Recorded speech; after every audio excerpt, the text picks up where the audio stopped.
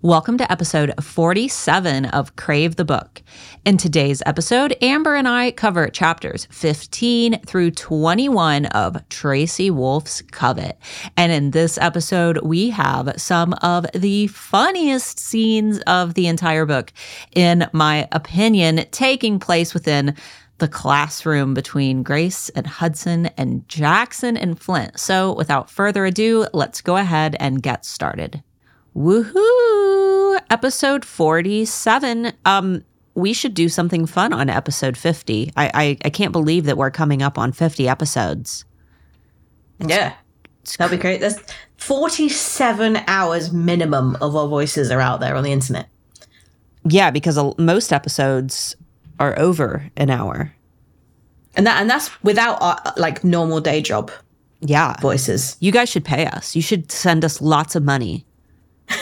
Lots of money, just heaps and piles of it. I want so much that Amber... She could own her own dragon hoard. Yes, I would like to recreate the dragon hoard, but since I don't have magical abilities, I would just hang all of your jewels and riches up on fishing line from my ceiling and pretend. Like a Christmas decoration. Exactly. Yeah. Guys, if you haven't already, make sure that you hop on Facebook and find the Crave the Book podcast tea room. Tea like you drink, not tea like a t-shirt.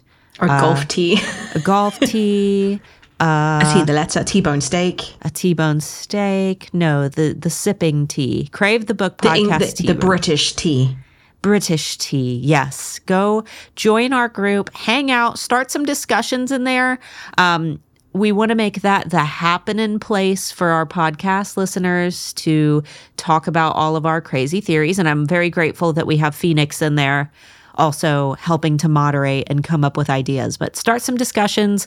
Let's turn it into a booming community.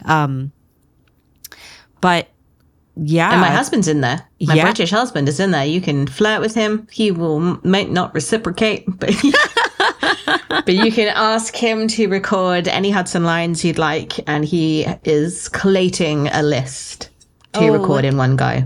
I want chapter 19 from this series of chapters that we've read. I want that. We need a couple more characters, but I think that it would be fun.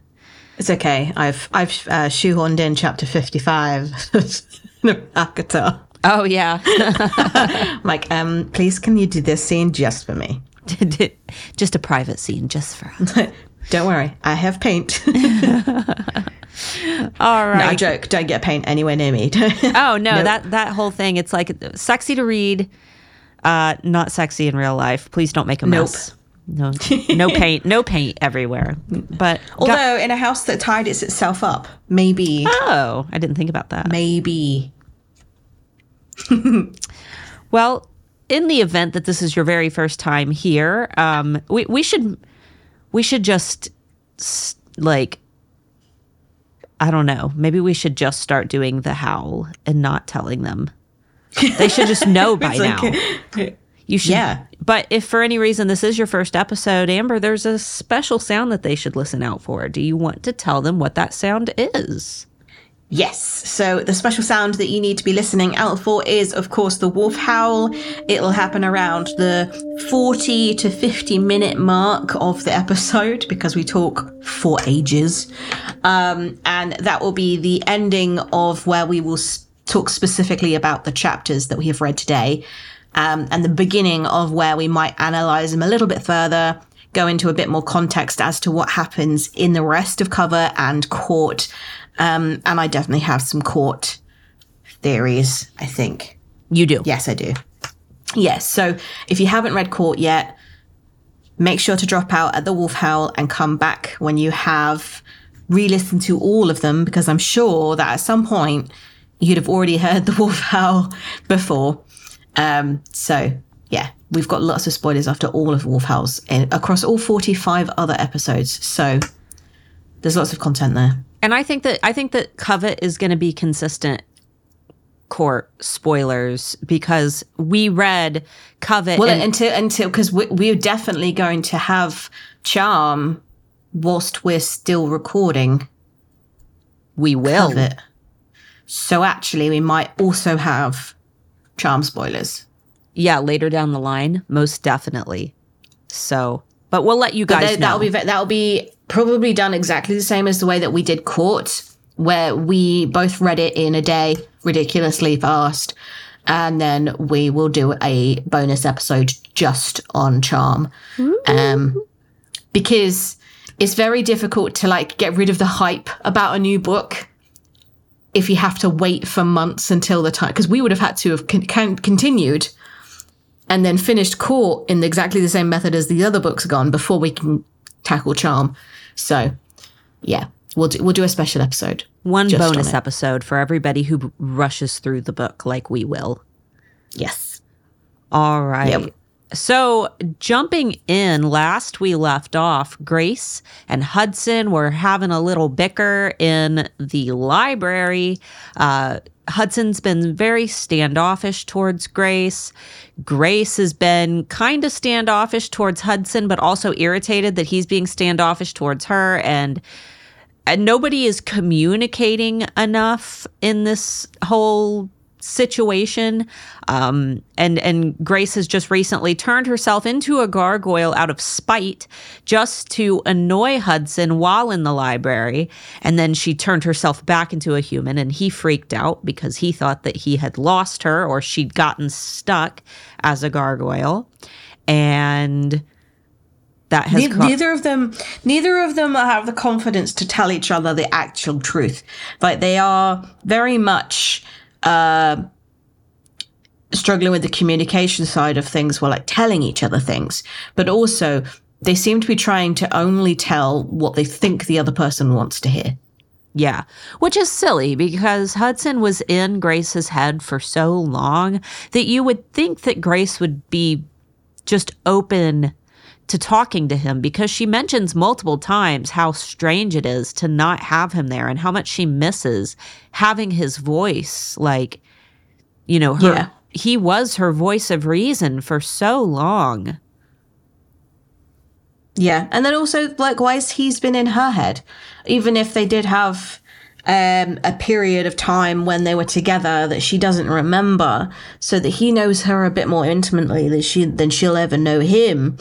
But he still was in her head, which is way more of a privilege than anybody else gets into the way that Grace's mind is currently working. Yeah. Yeah. And the constant jabs at each other that by now they should know are harmful. Like when Grace, she says, "Bummer, I was looking forward to you blowing stuff up again." Like, that was a low blow, because she knows that Hudson...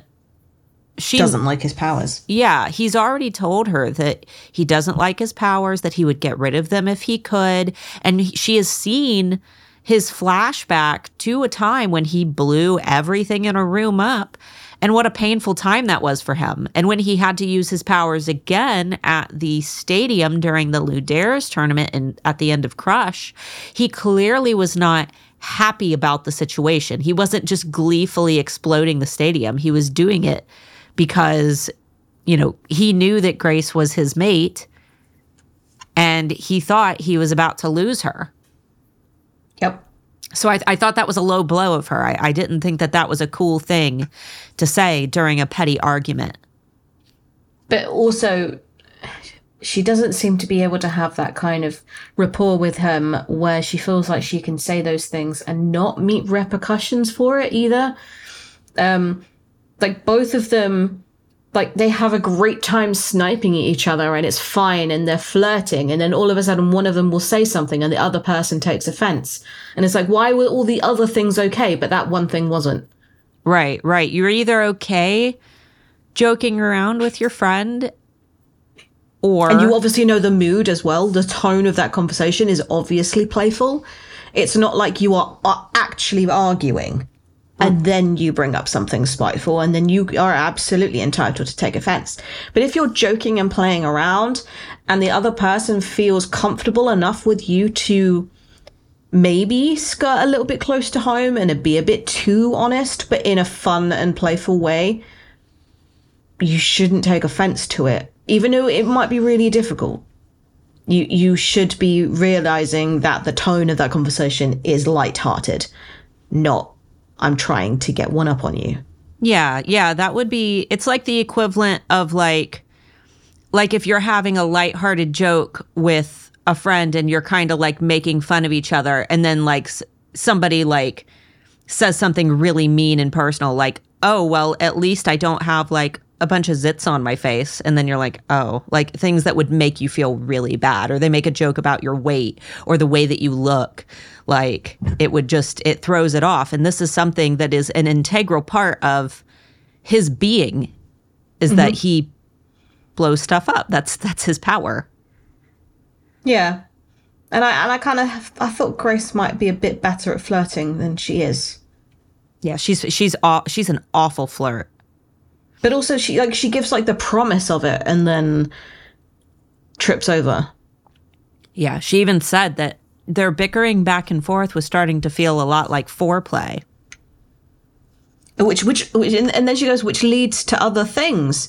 And I'm like, we know because obviously it goes through cover as well that she is a virgin. Mm-hmm. But the way she says it, it's like, well, this is like foreplay. It's very adult of her to recognize that that is a sexual thing for both of them. But then she doesn't do anything with it. And like your note, she makes it a point to say that when they like stand together, you know, once they both kind of have that realization of how much weight is truly on their shoulders, they have a really nice moment of just like solitude together where they push their heads together and kind of hold hands and take a deep breath. And she identifies it as an intimate moment, but not intimate sexually. Mm-hmm. Which, again, you can only have with someone you deeply care about. You can't be intimate with someone that you don't feel an affinity with like that. You can absolutely be sexual with somebody, but you can't put your forehead against somebody that you don't care about in the middle of a corridor because you're having that moment of consoling each other. Unless you're standing by a chess table and you just met the mysterious vampire at the school and you have a sudden impulse to touch his face. See, when Grace gets backed up into the chess table, I was not aroused in any way, shape or form. No.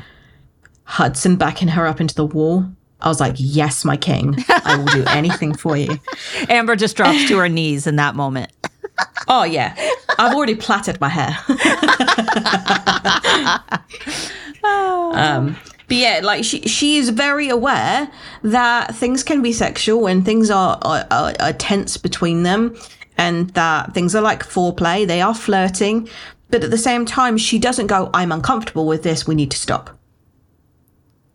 No, she's definitely open to the idea. She's clearly of into it. Yeah. But she also isn't saying to Hudson, if you're not into this, stop flirting with me because you are giving me mixed messages. Yeah. Because that's what she thinks. She thinks he doesn't want her anymore. Through this entire chapter, he's talking about how he wants to break the bond. Why he said that to her, I don't know. Because clearly he would understand that she would take that like that. Like, how else are you supposed to take that sentence if you have no context? I think that it's him trying to be selfless and think of his brother and trying to restore them because he doesn't want to see... But he doesn't say that. He says it as if he doesn't want her. Right. Well, maybe it's like the scene where, you know, you're getting rid of your animal and you go to abandon it in the woods and you be mean to it so it runs away even though you really love it. Get away from me. Just go. Just go. I don't want you anymore. You know what I mean? And you convince yourself that tying a dog to a tree and abandoning it is the best course of action. Yeah. It's like, yeah, Fox and the Hound when the old lady leaves.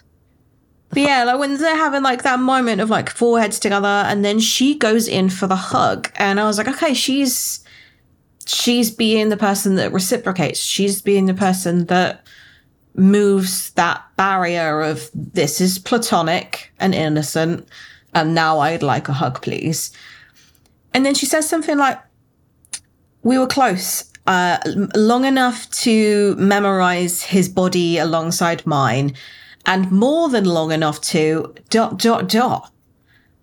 And then she brings up something completely random as a conversation starter. And I was like, more than long enough to what, Grace?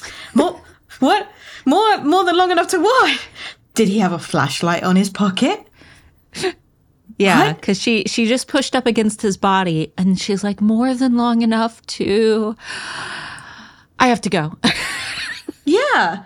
It was really like, what was it that she could feel? Because obviously mine and your brains definitely know exactly what it would be. But the fact that she can read that and she can feel that and then doesn't mention anything, even to herself, as thoughts. Unless it wasn't that, in which case, what was it? I don't know. She immediately asks him a question after that. Yeah, but like if you're feeling that, if you're feeling like he's just happy to see her, and she feels that that's inappropriate, she can push away and say, "This is inappropriate. I don't feel comfortable anymore." But she's like, more than long enough to, no, I need to distract myself. Yeah. Think of something. Think of cold showers and Mrs. Trunchbull. Naked nuns, naked nuns, naked nuns. I just was like, what's going on? Like, you clearly are both into each other. Sort the shit out. Sexual frustration. Yep. I want to note that Hudson genuinely apologizes for kind of being... Immediately. For being an asshole right when she calls him on it. He's like, he just apologizes. He doesn't give any excuses as to why he was like it. He was like, but it was very much like a, you know, you're right, and I'm sorry. Which is a very not Jackson move. Yes. And is way sexier than men acting like assholes. And it is exactly why, of all the YA romances that I've read, Hudson's character still stands out in a unique way from every other, like, male bad boy that you're supposed to fall in love with. Hudson and Reese, those two characters are just, they own up to, you know, being assholes. Yep. But also in realistic relationships, if your partner is more likely to apologize for things that they know that they've done wrong when they're called out on it, or when they're not called out on it, that it is just completely organic and it comes out from them, you feel like you can approach them again if they do hurt you and they've not realized it. You're not so much of a, well, they'll just make excuses. Right. But you start to gaslight yourself based on the excuses that your partners have given you in the past as to the reasons why they've hurt you. Yeah, because you can then identify them as safe. Yeah. Like, well, I'm sure he's stressed out, or well, yeah, sure, he's just not had enough sleep, or, oh, yeah, well, he maybe he's hungry and I should have made dinner sooner. It's like, no, you can still be hungry and tired and stressed out and not be a dick. Yeah. And even if you are, you can apologize immediately. Like, we uterus havers have definitely got a worse time of it sometimes with PMS. And I'm very much the person that will immediately apologize if I know that I have been unnecessarily bitchy for no reason and it came out of nowhere and it was completely uncalled for. I will go back up to him, even though it is mortifying and embarrassing. You go back up to them and say, I'm really sorry, that was uncalled for. Yeah, I've been an ass. Yeah, not, but I'm PMSing, or, but I don't feel very well, or, but I'm tired. Any excuse or apology that ends in a but is not an apology. No, nothing after the but counts. Nope. So just to say, look, I'm really sorry, that was uncalled for. And the other person will appreciate the apology more because you're not making excuses and they know that you're not feeling very well already because you don't hide things from them. They can look at your face and know you're tired. They know that you didn't sleep well. They know that you haven't eaten anything yet. You could just say, I'm sorry. I didn't mean that at all. And full stop. It's really difficult to do. The lesson of the episode is be a Hudson. Don't be a Jackson. Yeah. No. Don't be a jackass. Don't be a Jackson jackass. Except Grace is also a jackass because Hudson. Grace asks about the bond. If she says, I could see it. Like I could feel you through the bond when I turned into a gargoyle just now. It was sparkly. Yeah, it was sparkly, and this is a bond of a killer, baby. this is the string of a killer. So she brings it up that it's different, and Hudson hopefully brings up that he's been doing research on mating bonds and tries to point out the fact that the mating bond between her and Jackson that he noticed in the laundry room scene looked very different than the bond between them, where the bond with Jackson and Grace was black and green and not pretty and sparkly, and Hudson's bond is like bright blue with sparks flying off of it.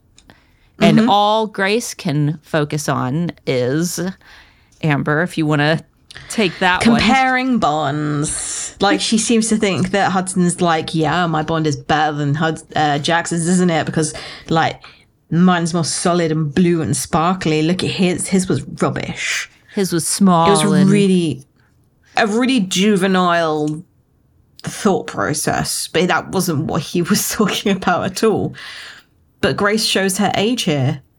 But at the same time, I think it was a funny sentence. Like, it actually made me laugh. So I'm not mad. Yeah. That was great. Yeah, they get onto that conversation of like, so how did the bloodletter know how to break a bond if one has never ever been broken before other than in death? And she then asks him, like, what are you actually researching? And he says, oh, how to break a bond, how to break it. And I was like, you've literally just done all of this research, found out that the only occasion that someone has ever broken it would be between Grace and Jackson, and you want to do that again? It was already impossible the first time. Yeah. And then the way that he said it was very much like, oh, well, this is what I want, and you're not going to get a vote.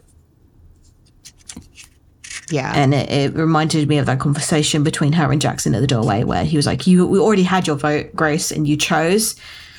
She is not really being given an option to choose anyone at any point, because firstly, Jackson what's the word?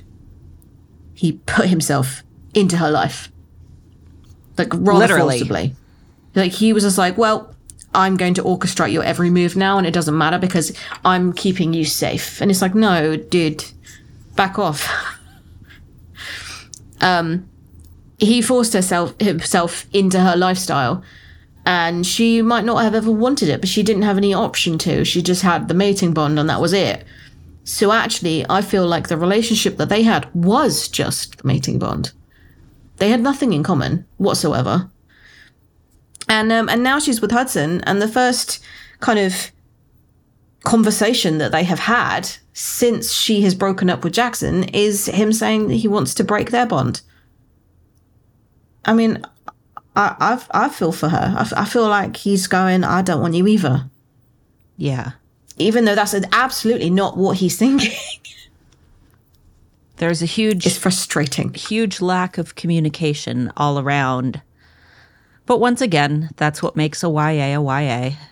Teenagers not talking to each other. And I can relate. I can absolutely relate to being a teenager and not just opening my mouth and solving all of my problems by using my words. But the thing is that it was so difficult as a teenager to know when to actually open your mouth, because the times when I did, the times when I said no, or I felt uncomfortable, or I'd like to do this, or I really like you, would we be able to go out on a date, failed so spectacularly that you just become that shell of a person where you go, I'm not going to speak out because the reasons that I don't want to are actually more uncomfortable to me than just staying quiet.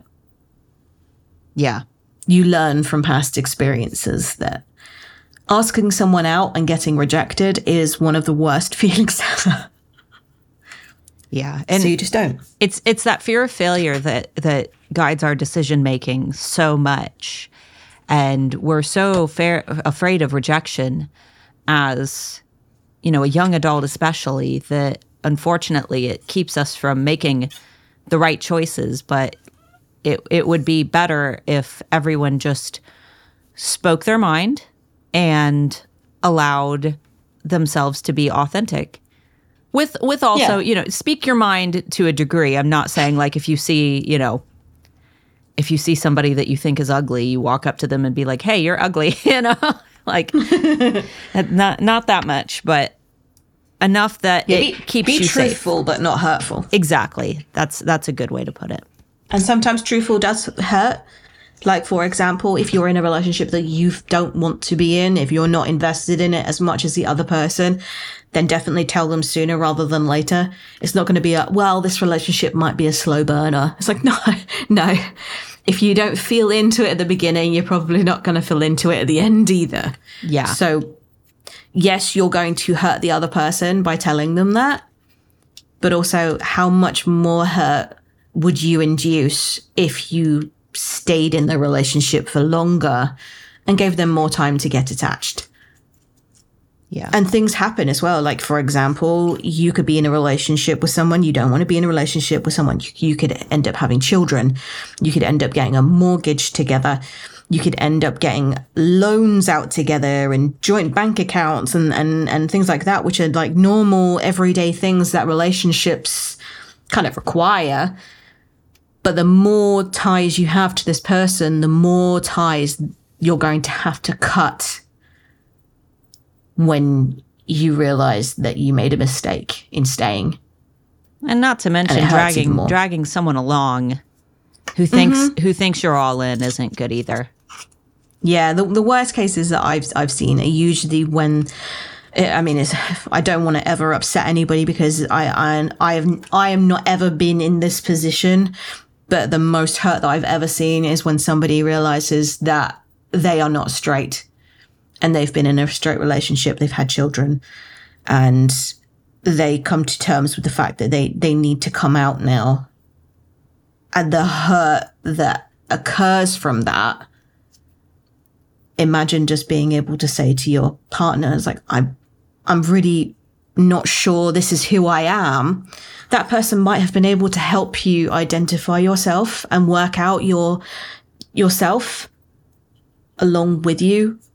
But when it comes out after years and years and years and they have no idea, that's when it's shocking, painful. Yeah. And you feel insulted. You feel insulted that you've been lied to this entire time when actually it might not have been a lie. You can still love someone, but not necessarily be sexually attracted to them in the same way. Right.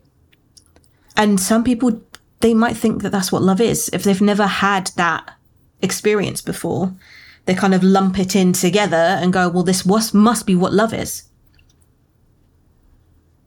Especially if they've only really experienced toxic love in their life. And, yeah, you know, I think that I sense this a lot because Grace, not that, you know, her parental love or anything was toxic, and we don't get a whole lot of knowledge about her past. She said she had one past relationship, but I think she said that it went fine. Like there wasn't anything. And you know what? I'm so glad. You know, the amount of not necessarily like YA, but most smut. They go like, oh, well, you're not like Felix. Oh, this isn't like when me and Felix were in a relationship. I'm like, oh my God, why did writers do that? It's really uncomfortable to read. I'm like, we never met Felix. Why is Felix even coming into the conversation? Where's Felix's story? I don't care about Felix. Yeah. I'm like, why? What happened? And then Felix is usually abusive and makes her like do things that she wasn't comfortable with. And it's like, not every ex is boring and bland. It's just sometimes the relationships don't work out, but they're always like, oh my God, you're not like Felix at all. Like, leave Felix alone. Felix is living his best life. So sorry to any Felixes. So Grace goes back to her room and ends up waking up Macy with her. She's laying in bed thinking, and Macy wakes up and tossing and turning. Yeah, Macy admits that she hasn't been sleeping much lately, which is sad. And But she says it so nonchalantly as well. Yeah, she's like, oh, I don't get much sleep anymore. Yeah. Oh. And Grace, like, she's so tied up in her own problems that she doesn't even go, are you okay? I know. Like, Grace, God damn it, girl. Your lovers are both still alive. And it, like, whilst she's like tossing and turning, she also says specifically, guys, that the bond that Jackson had with her was twisted braid of green and black. I was right. No. It's a braid. It's like one of those little friendship bracelets that you make in middle school. Yes.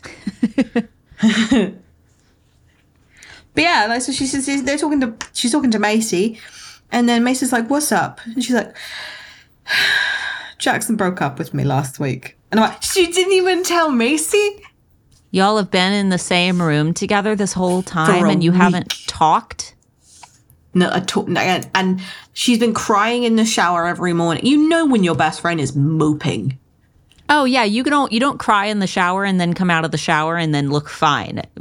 No, you get puffy eyes and puffy face and snotty nose, and you just know. And unless Macy has also been oblivious, because she's hurting too, and her hurting, I think, is more justifiable than, not that it's not okay for Grace to be upset. I lost my boyfriend. Yeah, Macy actually legitimately... Macy's still alive. Yeah, Macy legitimately lost her boyfriend. She lost him for realsies. He is light. He is light. He is light. It's like, it takes me back to when, I think was it Flint describing Hudson as Jackson Light? Yeah. And I was like, he is light. So yeah, we get our first freaking like legit school day with Grace. Mm-hmm. That's nice. Grace is she throws on her like stained up shirt, and because they're running late, and Macy does a glamour and she's ready to go, but Grace is looking absolutely awful. She needs another laundry day. She does, with Hudson. Mm-hmm. They need to just go back to their roots, get back to that laundry room, and get busy with laundry. Get busy washing those clothes thoroughly, really scrubbing out those stains. My husband came down and he was like, well, I was watching NFL, and we get the American adverts, and they're like so much different to our adverts. Mm-hmm. And he said that there was one, and it was a woman coming in whilst the man was just like at a table, and she's like, hey, you want to do a taxes? And he's like, why would I want to do a taxes? And she kind of like wiggles her eyebrows. He goes, oh. And he gets up and walks out. And then another couple was like, hey, you want to go do groceries? And he's like, yes, baby, I want to do some groceries. And then there's this old couple on like a porch on their rocking chairs. And then the lady goes, hey, want to bang? And it's like, whatever you call it. And so I want to do some laundry. I'm gonna bring that up to Scott. Hey, want to do some laundry? He'll start giggling. He'll know exactly what I mean, but not know why. That ties into your note about sparing delicate sensitivities. Oh, I'm so annoyed. So I've been ripping into Grace this whole time, saying that she's just not curious enough. She's walking around oblivious with blinkers on. She just doesn't care that this world exists around her. She's just like, no, I don't care enough to ask. I'm fine. Turns out she has been asking. It's just her friends are like, no, I'm not going to tell you anything. I'm going to spare your delicate sensitivities from knowing the truth, and I'm just not going to tell you. Well, bastards. She's not a child. She's not a child where, like, actually finding out where babies come from could be quite a traumatic and horrific version of a story. It's not like finding out that, yes, these are human. She's already found that out. What could possibly be worse than already knowing that there are human bodies in this dungeon? Like, I'm sure with her anxious brain, she's already come up with a reality that is way worse than the actual truth. Oh, yeah. And she states that when she's on the way to her class with Ms. Virago, that there's something off about this part of the school, and she describes the classroom as having like shackles on the walls and big scratches all over the walls, and the classroom itself is like a circle shape. So I'm wondering, what was this used for? Because we do we do find out that in the last book that Katmere Academy was the original Dragon Court, and that's why the Horde is there, right? Mm-hmm. Yeah. So that but they wouldn't be dragon bones because dragon bones get taken, and they wouldn't be vampire bones because vampires disintegrate. So and why? I don't know. But she makes a point to say that something is off about this part of the school, and that she senses something, and we never get we don't get closure, guys. We never get closure on that. Nope. Not even through court. We don't get any closure on why there's something off about this part of the school. Nope. And her friends are not going to listen to her when she says, well, there's like heebie-jeebies around here. They're just like, yeah, well. She's literally a gargoyle that nobody has seen another in 1,000 years. Who knows what she can pick up compared to you? Yeah. They're annoying me. Stupid friends. She could speak to the stone walls for all you know. Who knows? She could. Maybe that is what she senses. Oh, maybe they're not human. What? The bones. Maybe they're gargoyle? Yeah. Oh. Now I feel sad. Ooh, yeah, because I feel like if it was humans, they would just tell her. Yeah, because there were lots of gargoyles back, way back when, lots and lots and lots of them. Mm-hmm. So, I mean, and it would make sense to use a gargoyle as building bricks for something. Oh no! Let us know what you guys think. I'm getting you won't get the vibes, but I'm getting Attack on Titan vibes because they use the Titans to build the walls. You guys will have to let us know in the Crave the Book podcast tea room what you think about the theory. Because there's no bodies anywhere. There's not a graveyard she can go visit.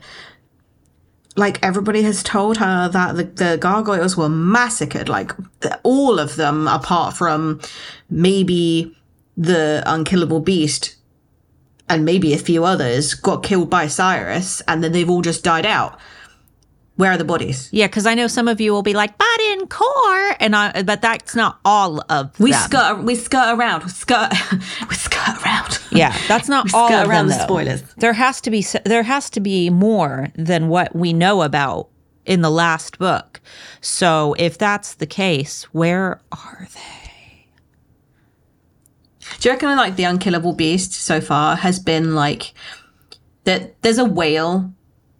There's a whale that is literally the last of its kind. It is the only one left, and it just goes around singing is anybody there? Hello? Hello? It's the saddest and yet funniest story, and it's it's just really, really fucking sad, but at the same time, this whale is going, hello? Oh, do you reckon the unkillable beast has been going hello? Meanwhile, Grace hearing this voice and ignoring it. She's like, oh my God, I must be going crazy. It's the spooky tree outside the school telling me to stay away. It was a spooky tree. Spooky tree. So I agree that one of my favorite parts of the Crave series as a whole is what takes place in this classroom. And I so so wish that we got more scenes of Grace in class with Flint and Hudson and Jackson, because this is gold. Because Grace is It is. Grace is in the middle of this just amazing. She calls it a quadrangle. Yeah, quadrangle. She's like, a love triangle, square, quadrangle, circle. Oh, this is funny. It's quadrangle. And it makes it so much better because we have the female equivalent of Snape walking around the classroom just absolutely on a rampage, being irrationally angry. Yep. Saying that, well, I'll assign you, I'll give you extra literally assignment. 2 seconds late to class. Yeah, I'll give you an assignment on what you've missed. And Grace literally, she got to class on time. She just needed to take a deep breath before she opened the door. And that deep breath was the reason that she got extra work. Yep. And then Hudson's talking sweetly as if he's never done a thing wrong in his life. And he also, not like lands with detention, but he gets called back to stay after class because he clearly doesn't know anything. And then Jackson snaps his pencil off and it flies into the teacher's desk. So then he gets detention. And then because Flint laughs at it, he gets detention. And it's just like an absolute whirlwind of just shenanigans that would only ever happen in a school. But the bit that makes me laugh the most, because I don't really laugh to these scenes, it takes a lot for me to actually laugh whilst I'm reading a book. And I think it's because I know deep down that people might be watching me. You know, when like I'm reading and then like Scott is in the corner just playing Xbox, and it's like if you giggle to yourself, just like laughing, and he looks over like, what are you laughing about? I make like, it a point to laugh book. out loud on purpose. That way my husband will ask me why I'm laughing, and I have a reason to read whatever has made me laugh. See, if I did that and I read out what it was, he would be like, I don't get it. Why is that funny? And I'm like, oh, you had to be there. You just don't understand, okay? But yeah, the bit that makes me laugh the most is when they're all just like bickering and Grace goes, I need another group to like, and no one in particular, like, can I have another group, please? Another group. And Flint goes, I'll be in your group. She's like, you're already in my group. It's why I need a new group. Flint just constantly trying to be helpful. And she's like, you haven't even done any work. He's like, I have too. And he slides his paper over and he's got like a crappy little chart drawn, and on one side he's got Jackson with devil horns on one side. And then Hudson, of course, looks at it and he's like, hey, that's pretty good. One thing I think is really, really sweet is because he's not necessarily trying to sabotage the relationship between Jackson and Grace, because he obviously does love Jackson because he's also got a partner. So he's already with Luca. But at the same time, I think for the first time, he's comfortable interacting with them as a group, not necessarily feeling that sexual tension with Jackson in the same way, but also feeling like he can finally talk to Grace in front of Jackson and not have that feeling of, I'm going to get caught. Because every time there was an interaction between Grace and Flint, Jackson would get jealous. Mm-hmm. But now there's no reason for Jackson to be jealous because A, Flint is gay, and B, he's in a relationship with Luca. So even if Jackson was jealous of Grace being flirted with because he wanted Flint, that's not going to happen because he's with Luca. And if he was jealous of Grace getting flirted with, Hudson would step in as well. So I'm living for the drama. It's great. It's great. And the redirect, because now Hudson is public enemy number one in Jackson's eyes. So he doesn't even care about Flint, which means that Flint gets to finally be authentically himself, which he maintains through this entire book. He is my favorite character in this book for Covet.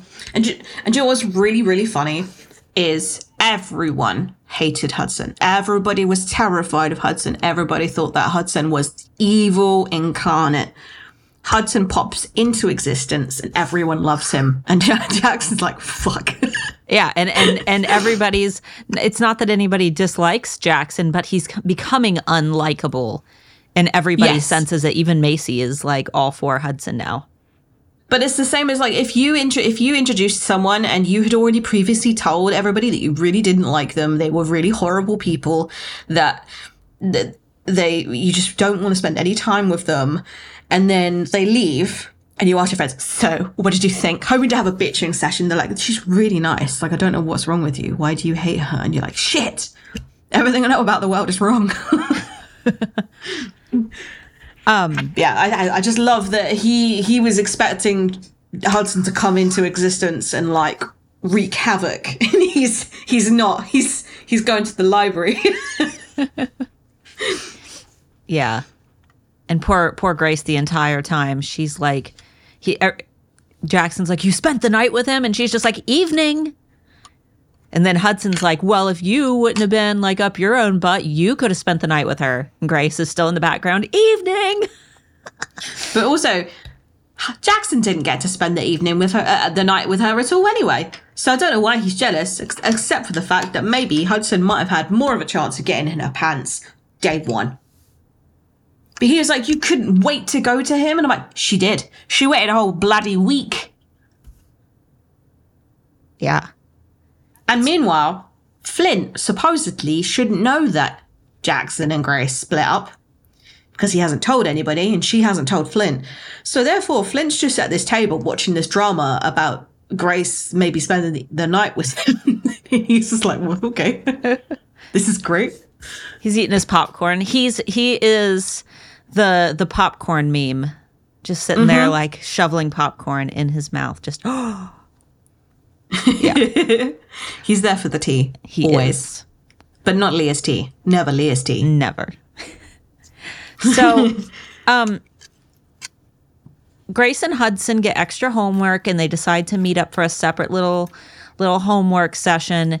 And he's late. And he's acting a little off. And Grace asks him if he's okay, and he gets even more like strange when she asks him. And then we find out that it's because no one has ever asked Hudson if he's okay, which I've noticed in the last few books that I have read has been a trend with the men. The first time that I read Covet, I was like, oh, nobody's asked him if he's okay. But now I've read 3 other books and it's just like, nobody ever asks me if I'm okay. Like, everybody just assumes that I'm okay. Or it's written on your face that you're not okay and you scare me. So I'm not going to ask if you're okay because you may bite my head off. Yeah, you might yell at me. Yeah. But they only get through like a tiny little bit of work before Grace... And they're having a great conversation. They're actually like having a conversation and be like getting on. It was working. There was chemistry. And then all of a sudden a text comes through on Grace's phone. He glances at it and then just stands up and goes, I'm leaving. And Grace can't convince him to stay.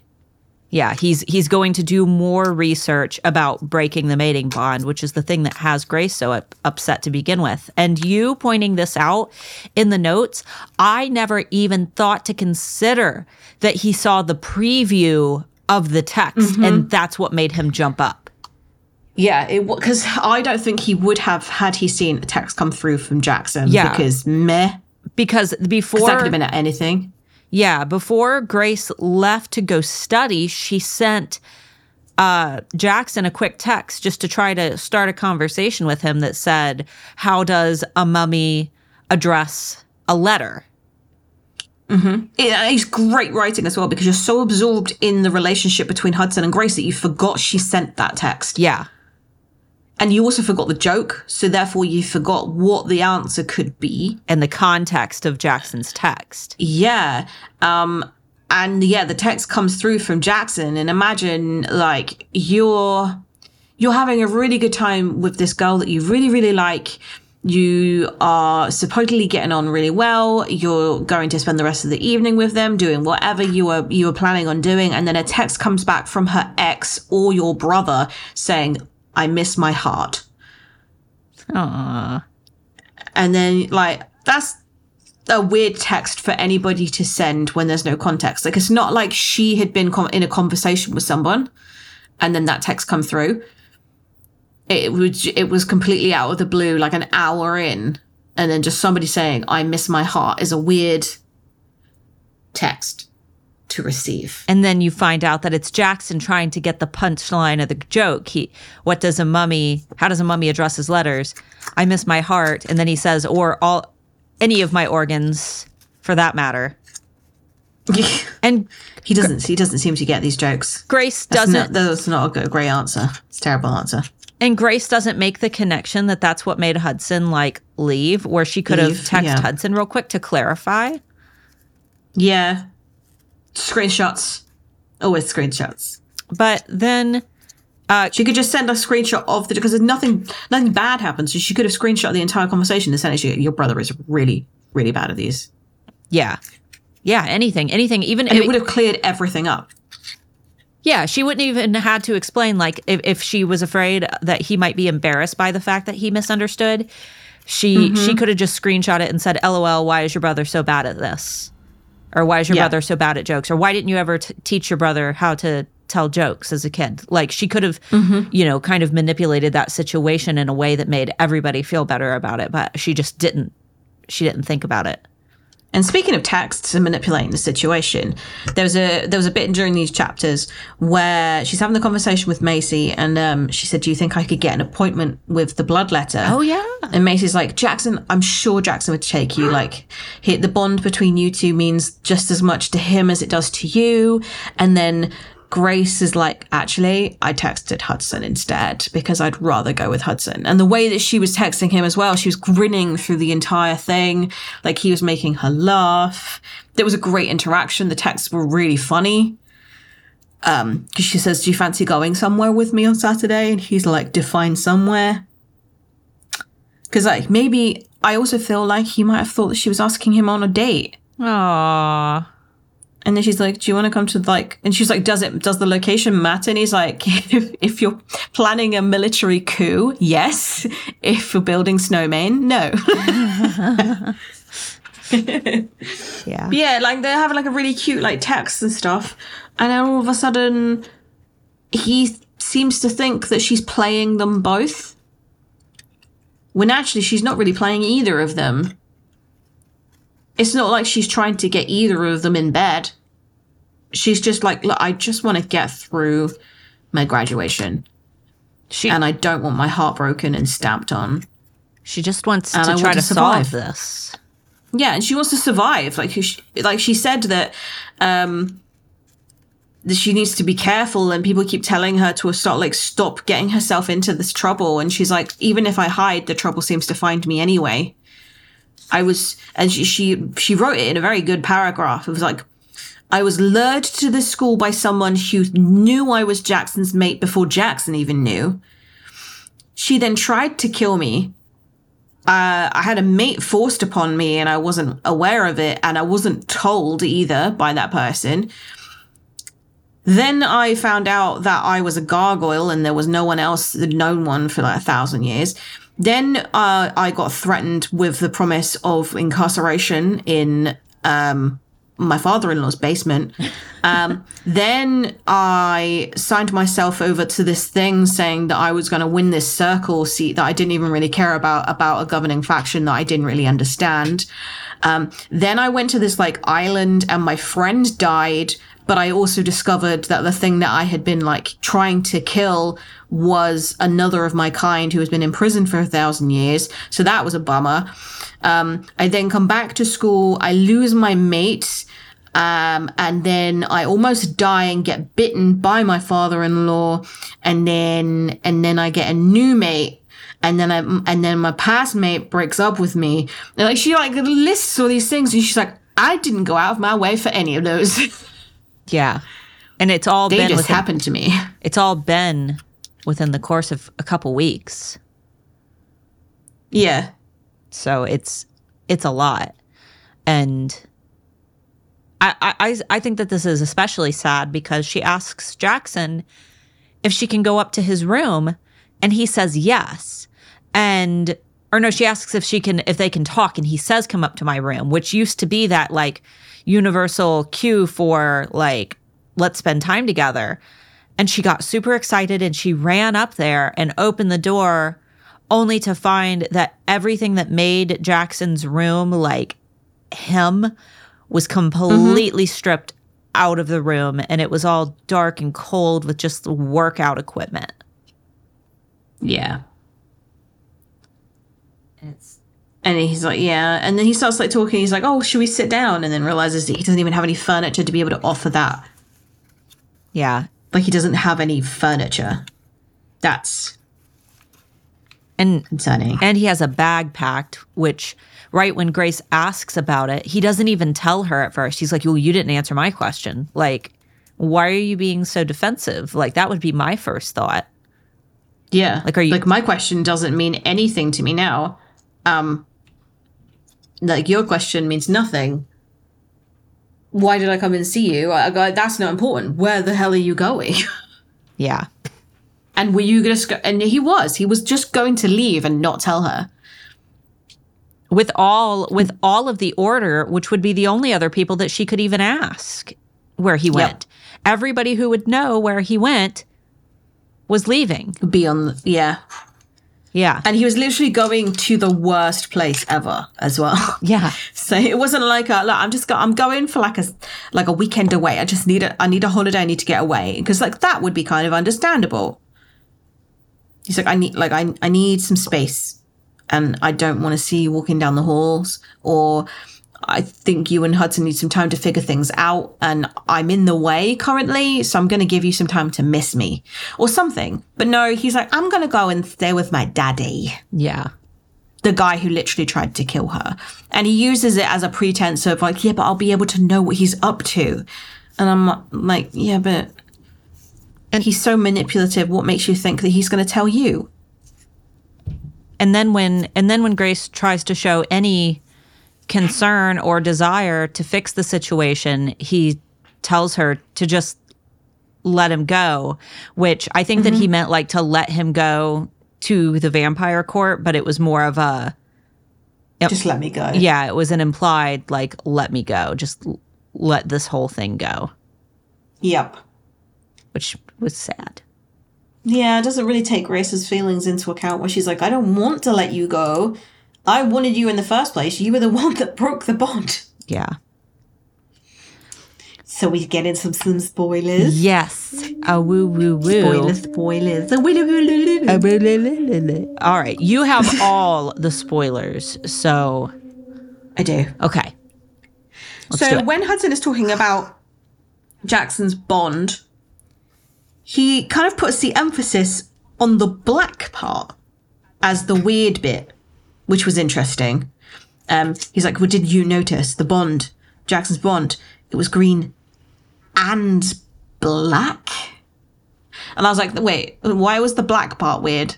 Surely it would be the green part that's weird. Black is definitely your brother's color. Every time Grace introduced something that that Jackson owned, of course it's black, because of course it is. And now I'm conflicted in my theory, because why would the green bit stay?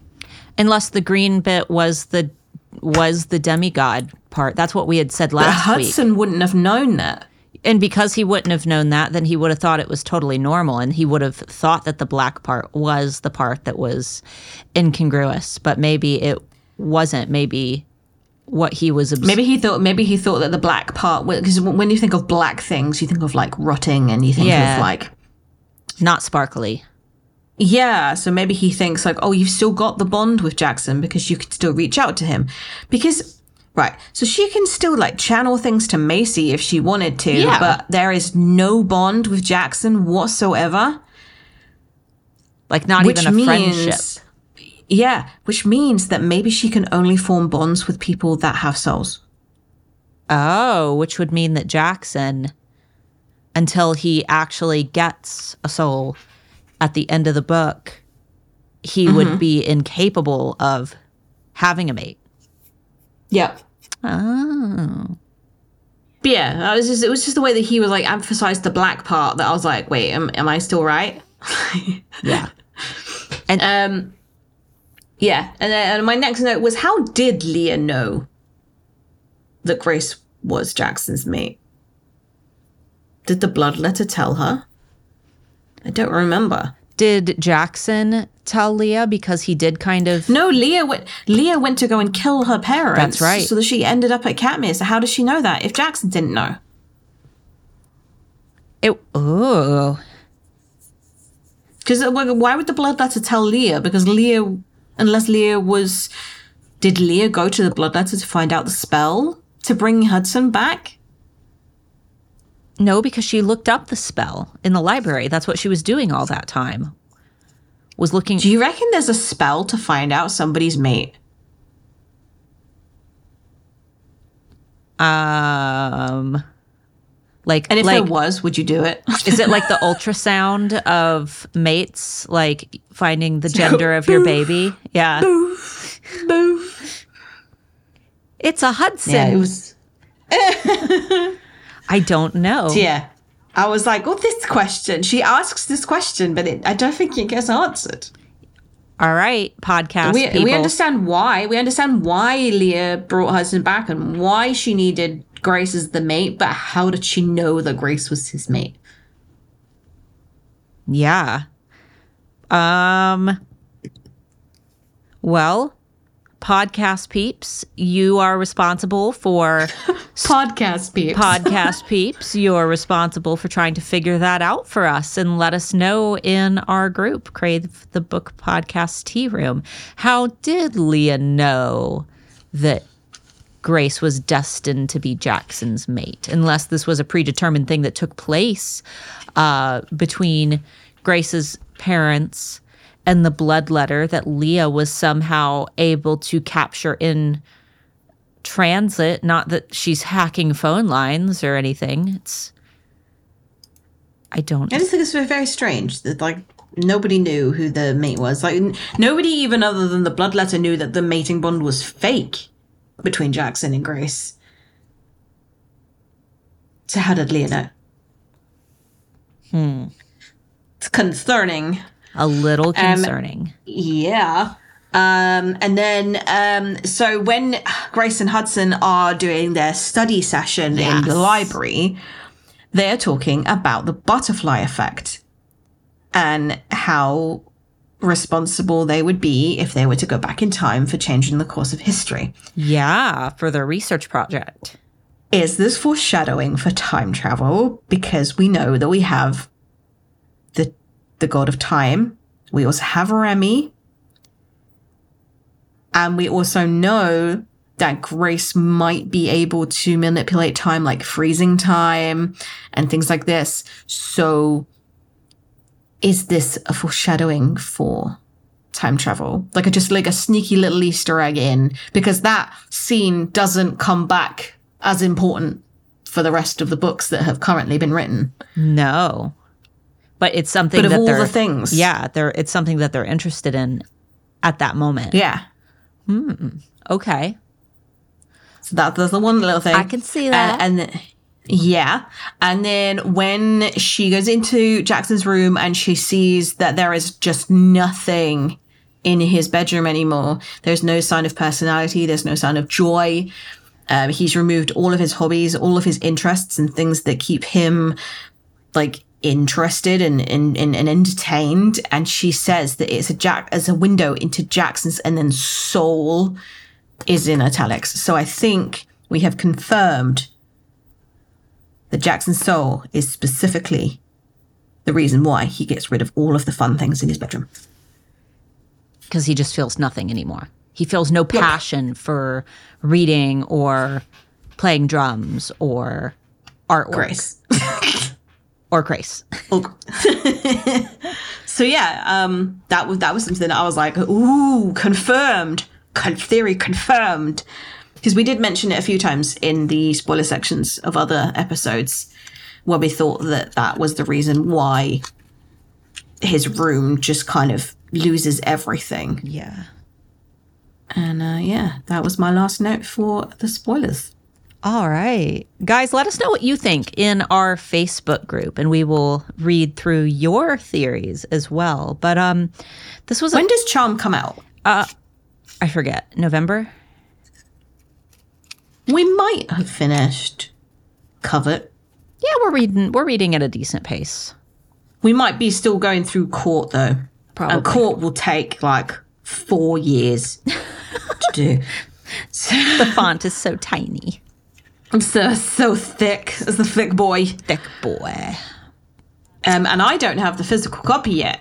I know. I have it here for you. I have not yet. You still haven't posted my box? No, I haven't. That's 6 months. I know. I'm a bad person. I need to. I have everything here. I just haven't gone up. I ran out of soap yesterday. Okay, well, that gives me a reason to hurry. I went to Bath and Body Works and I got some of the foam soap, which is life-changing, guys. We don't have it in the UK. No foam soap. And apparently people come to use my bathroom specifically for the soap and I have none left. Okay, I'll hustle then. I'll hustle. We've had a kitchen remodel, so things have been hectic around the house, but I will prioritize. Thank you. All right, guys. Thanks so much for listening, and we will see you next week. Bye-bye. Bye-bye.